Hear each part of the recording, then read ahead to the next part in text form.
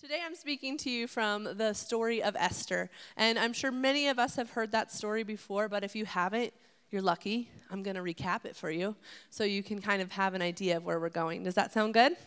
All right, so Esther was a Jew. She was cared for by her uncle Mordecai as both of her parents had died, and she was essentially brought into the palace at that time for something that looked a lot like The Bachelor. I know no one in this room has ever watched that show, so you probably have no idea what I'm talking about. But the bachelor was the king, and he was seeking a new wife because his last one was a bit of a disappointment. So of all the women in his kingdom, after having a year of spa treatments to get this woman and these women ready for the king, he chose Esther to be his queen, which sounds so glamorous. But the reality is that very unlike The Bachelor, there was no love in this story. It was a story of a woman who was called queen and only beckoned when her king decided she was necessary.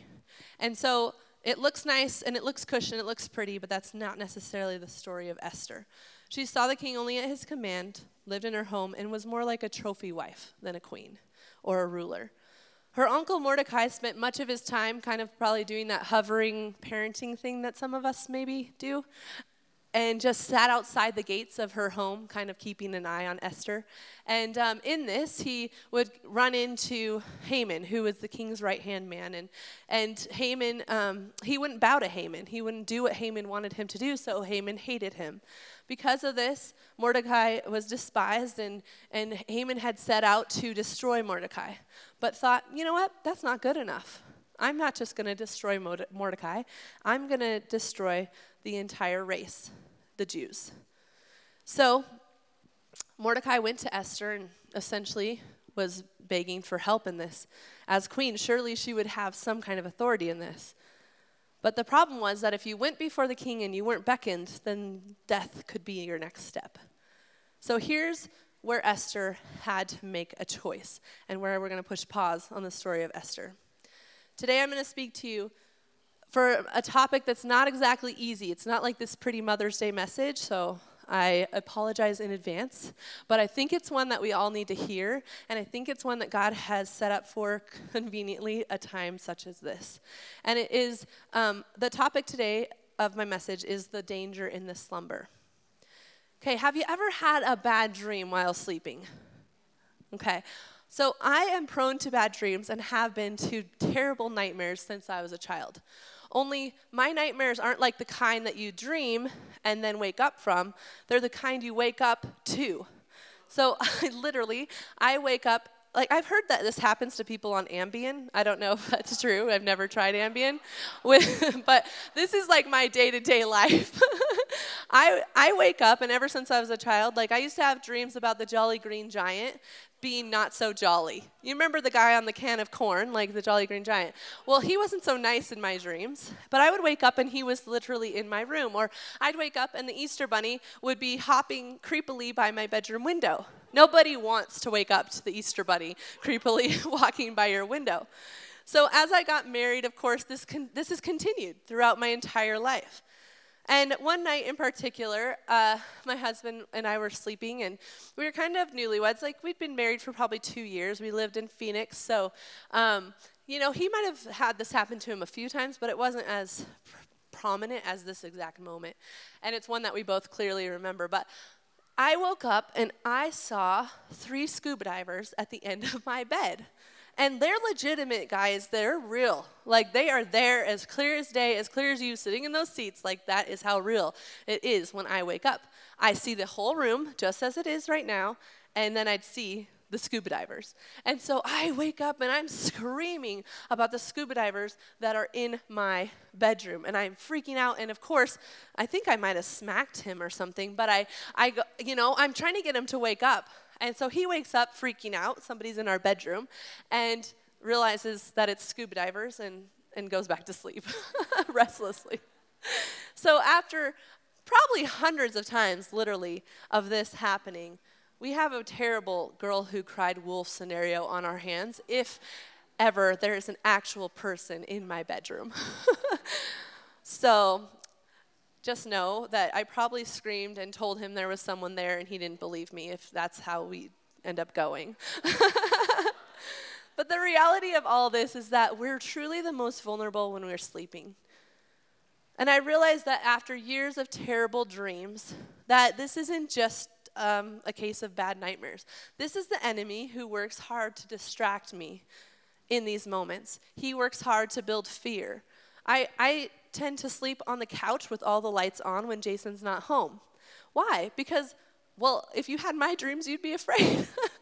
You wouldn't want to sleep in your bedroom because you wouldn't trust that yourself or those dreams aren't real, right? But in years of this, I now realize, this isn't just bad dreams. This is the enemy. The Bible reminds us in John 10:10 that the thief comes to steal, kill, and destroy. So he can do that in any way. It doesn't necessarily mean we're going to die. It might mean it's a distraction from us having faith in God and rather placing fear over that faith. As a pastor, a leader, a wife, a mother, but most of all as a Christ follower, I've placed a target on my back, and it's a big target. So I have to know that I have an enemy that's going to try to distract from my purpose. As we go back to Esther, we see that she had a moment to choose.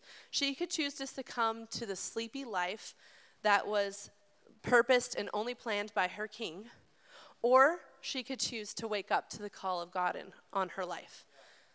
What I love about this is that God didn't put her there to sleep. He put her there to save. As Esther wrestles with this reality before her of save my people or save myself, we can see this in Esther 4:13 through 14, where Mordecai challenges her during her wrestling. It says this, "Then Mordecai told them to reply to Esther, 'Do not think to yourself that in the king's palace you will escape any more than all the other Jews. For if you keep silent at this time, relief and deliverance will rise for the Jews from another place. But you and your father's house will perish.' And this is what I want you to hear. 'And who knows whether you have not come to the kingdom for such a time as this?'" Esther had a choice in that moment. The reality is it's the same choice that every single one of us has today. Of course, your family's lives are not hanging in the balance, most likely. If they were, you probably wouldn't be with us today here.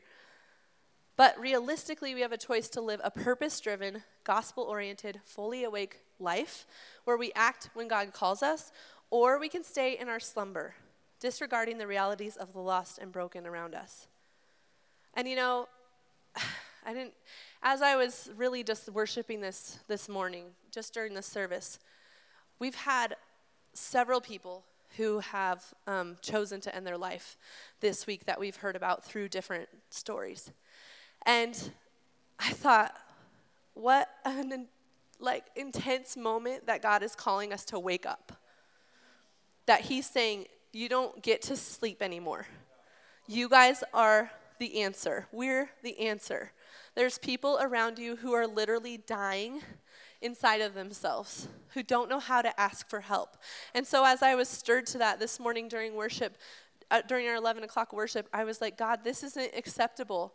This isn't just a comfy, cozy message. This is a challenge to each of us to get out of our suburban slumber and to wake up to what God has for us and to do in and through us. So you guys ready for that? Okay, the first point is this. In the fog of slumber, we can't recall the power of God. Okay, so I know for the women in this room, if you've ever lived with a boy or a man, this might sound very familiar. But if not, that's okay. I'll tell you what has happened to me, and you can just decide if you want to apply it to your life. So have you ever kind of woken up in the middle of the night and you're so tired, but you have to go to the bathroom? Isn't that so inconvenient? I do not like waking up in the middle of the night to go to the bathroom. But I've woke up in the middle of the night, gone to the bathroom. I don't even turn the light on because who wants to do that? That's too much awakeness in the middle of the night. So I've gone to the bathroom and went to sit down to fall into the toilet. I mean, there's been times where I've almost fell off the toilet because I fell into the toilet and was trying to get it. I mean, it's been bad. And this is because some boys and men don't know how to close the toilet seat. But the reality, we have some, all right, we saw it here, guys. The reality is that when we are in slumber or sleepiness, we don't have the power of sight. It's not clear, right? We're kind of in a fog. And that's the same thing with how we use the power of God. We don't know how to use the power of God when we're kind of going through life in that suburban sleepy slumber, or it's just that mundane day to day. So as we go back to my dreams, the reality is that I had the power in that moment to conquer the enemy, really. Because whether you like it or not, we fight against a very real enemy who seeks to discourage and seeks to distract. And in the moment, I had every opportunity to call out and say, in Jesus' name, you have no authority in my home or in this place. But in the moment of slumber, I don't know to do that. It's not an automatic, innate thing within me. I haven't gone, oh yeah, wait, what am I supposed to do? I just actually get really mad and go, whatever, and go back to sleep. Instead of going, no, I have the power of God over this situation. I don't have to live in this life, in this terrible place of like not sensing his power in my moment. The problem is that when a storm comes, we forget the goodness of God. We forget the character of God. We go into immediate meltdown and demise instead of arising to faith. Living fully awake allows us to call on the power of God when we need it. He becomes our first request instead of our last-ditch effort. Esther chose not to sleep to the reality of the Jews were facing. When she did so, she called the Jews to take up arms and administer the power of God through fasting and prayer. It says this in Esther 4:15 through 17. Then Esther told them to reply to Mordecai, "Go, gather all the Jews to be found in Susa, and hold a fast on my behalf, and do not eat or drink for 3 days, night or day. I and my young women will also fast as you do. Then I will go to the king, though it is against the law, and if I perish, I perish." Mordecai then went away and did everything Esther had ordered him. Esther knew that God had to be put first in this situation. She couldn't go into the king unprepared. But her preparedness wasn't the kind of preparedness she had to do to become queen. It wasn't go and get 100 spa treatments. It was God and God only. That was where she had to get prepared. She had to put him first in the situation. In our sleepy lives, we can avoid God and run to everything else. We all know this. But the importance is to be awake so that we can utilize his power in our situations. Zechariah 4:6 reminds us of this. It says, "Not by might nor by power, but by my spirit, says the Lord of hosts." So it's not in our own might or power. It's not in his might and power. It's in his spirit that he can accomplish what we could never accomplish, that he can defeat whatever we're going through, that he can heal, that he can break through whatever struggle that you're in. He can break through, but we have to call on his power. Number 2 is this. In the fog of slumber, we can't sense the presence of God. I often hear people speak to the idea of them not being able to hear God's voice. We've all struggled with that. There's been many moments in my life where I'm like, are you there, God? I'm knocking and you're not listening. But the reality is that most likely I'm wanting a quick answer to a quick prayer, right? I'm like, here, throw this up, and you come down with your answer. And you say yes every time or else, you know? But the problem is that we have to soak in his presence, to feel his presence, to hear his voice. So I want to tell you a story out of The Barbarian Way by Erwin McManus. And it's about his little boy and him and wrestling with this idea of God's voice. Erwin's son Aaron was 5 or 6 years old when he asked Erwin, "What does the voice of God sound like?" And Erwin said, "I don't know." Does anyone else feel like that was a parent fail moment? I don't know. Like, you're supposed to know. I'm asking. I've had many of those moments. I don't know how to answer this question. Lord, give me an answer. He didn't know how to answer that. A few years later, Aaron went off to camp, and Erwin had come up in the middle of the week to check on him, see how they were doing, and his son had gotten into big trouble. He had actually tried to assault another kid, and his friends had held him back and kept him from doing so, but his son was unrepentant and angry and wanted to leave. So he had stuffed all his stuff into the car, and they were headed out of there. Before driving off, Erwin said, "Aaron, is there any voice inside of you telling you what you should do?" Aaron said, "Yes." "Well, what's the voice telling you?" that I should stay and work it out. Can you identify that voice? Erwin said. Yes, he said immediately, it's God.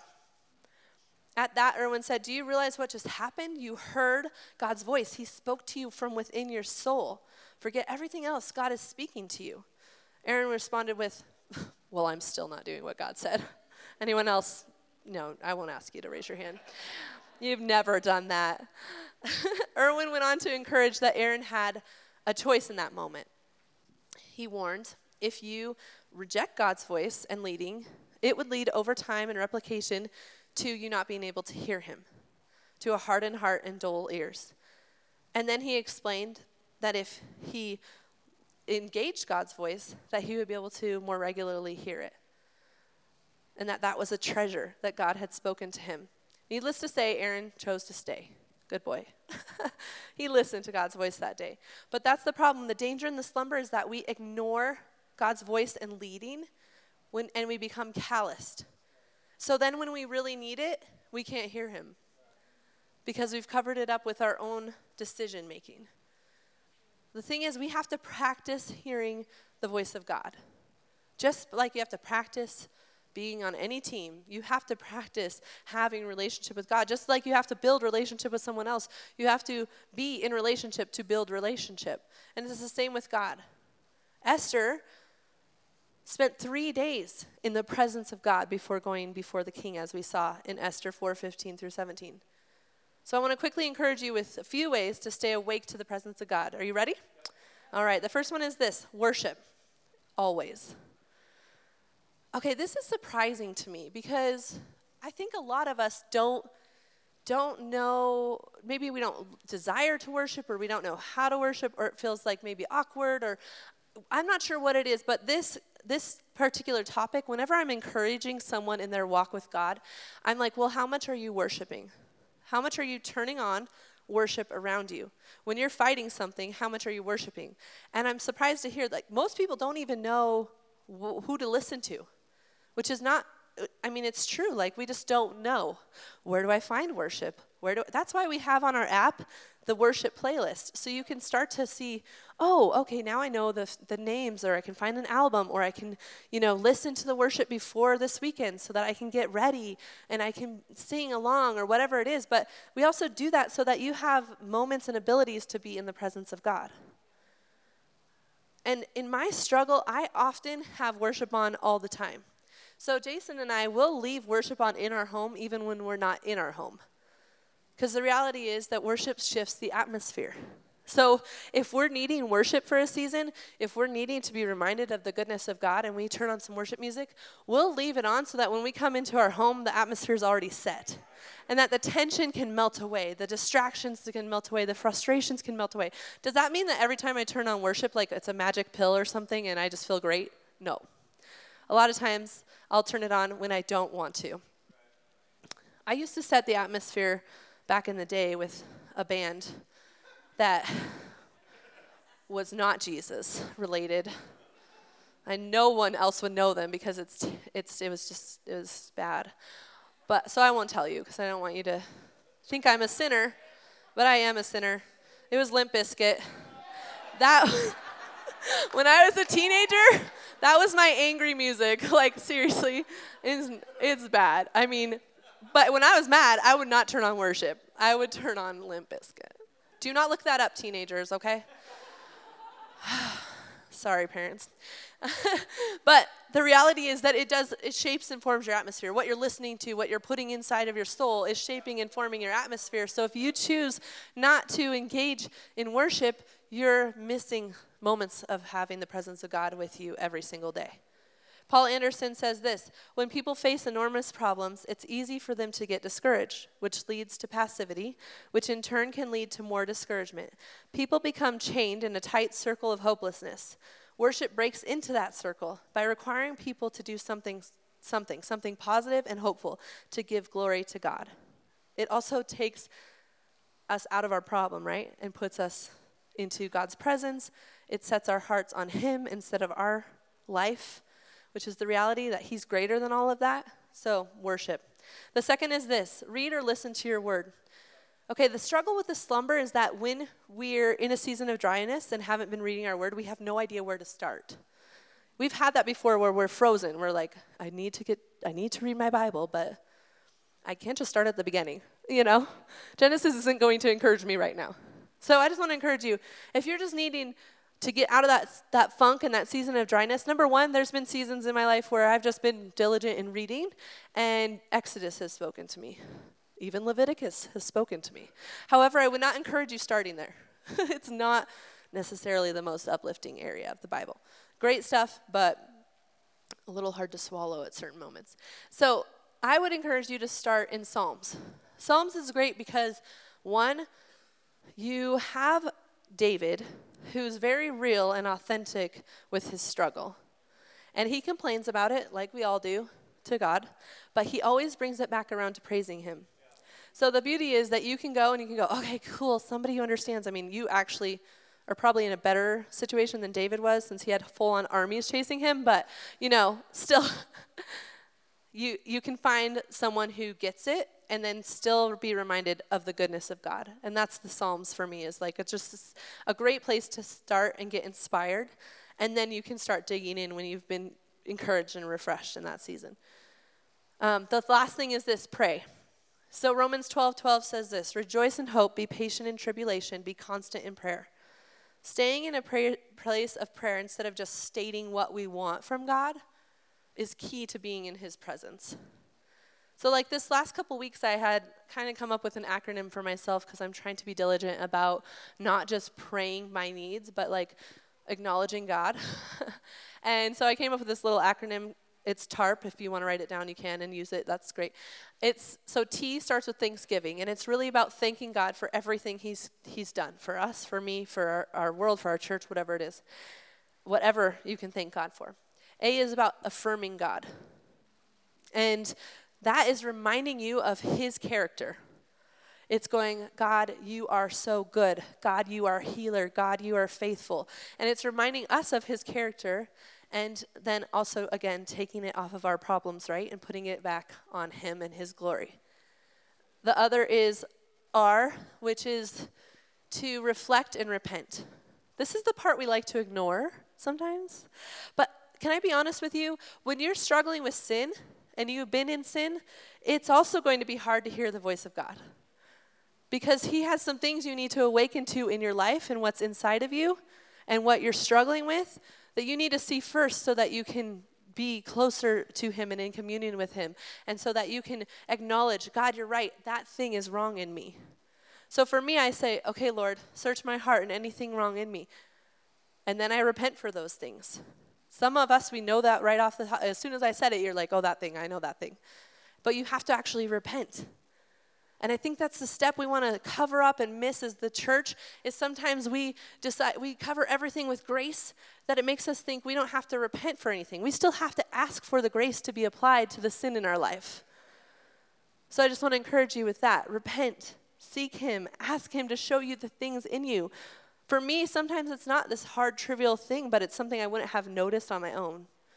So being in communion with him allows me to see those things. The last thing is P, and it is petition. And that's where we get to pray all of our prayers.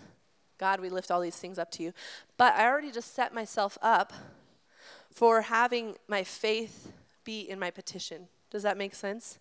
So when I'm bringing my petition to him, I've already said, you're a good God, so you can do this.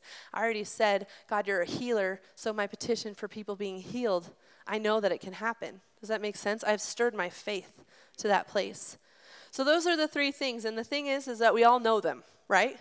They're not surprising. You're probably like, well, duh. But the reality of us actually applying them is where the problem comes into play. We know what to do, just like anything in our life, but we don't always do it. The third point is this. In the fog of slumber, we can't retain the purpose of God. The reality is that no matter what season or situation we are in, we are all called to a purposeful, Christ-minded, minister to the lost kind of life. In our sleepy slumber, we miss the opportunities to do this. Esther was right there. She had a perfectly cush life. She was chosen to be queen. She was only beckoned on occasion, so she didn't have the commands and the demands of being a wife and a mother. She just had looked like a cush life. It looked perfect. She was safe. The pressure was minimal, and she had what she could need or want. But Esther's purpose was not to stay in that. Her purpose was to save her people. That's why she was put there. As Mordecai reminded her and challenged her, what if this isn't exactly why you're here today? And I want to encourage you with that. You are where you're at today. It's not an accident. There is purpose around you. It might feel like there's no purpose. You might feel lost. You might feel not chosen. You might feel lonely. You might feel alone in your situation. You might think, God can't use me right now because of whatever. But the reality is that your story does matter and that He can use you exactly where you're at if you choose to be used. So I think we commonly run into that place where our purpose is lost in our day-to-day mundane lives. But God's calling us to arise to purpose. He's calling us to stand up and be intentional. He's calling us to love the people around us who don't have anyone else to show them the way. So as we soak in the presence of God, recognize the power of God, God will begin to stir that purpose up within us. It's practically being sensitive to the Holy Spirit as you walk through your day, listening for nudges where He's asking you to be intentional. It can look like slowing down at the grocery store when you see someone who might need a little encouragement. For us, we have a story of a sandwich shop where a woman was standing in line and we were sitting there enjoying our sandwiches, and she was devastated. She was crying, and you could just tell she needed some love and encouragement. I'd like to tell you that day that's exactly what we did, but we didn't. But I can also tell you that I'm encouraged by Mordecai's reminder that even Esther, if you don't choose to do this, God will send someone for me. God will send someone for His people. So I know that even though that day we both, after she left, felt like we had just missed a moment. We cried a little, we slowed down a bit, and we said, God, we're sorry we missed that. But I also know that God is so faithful, and He had someone else to meet her on her path. But isn't it so awesome to be able to be used by Him? I'd rather have the story of the sandwich shop that day where this girl was just melted into our arms and we prayed for her and she just found hope in life. We didn't have that story, but I can have that story every day if I choose to be awake to what God's calling us to. God didn't send anyone else to get His gospel into our world. Jesus came, He saved, He's given us grace and life eternally, but we're the ones that get to spread the good news. And it is a get to.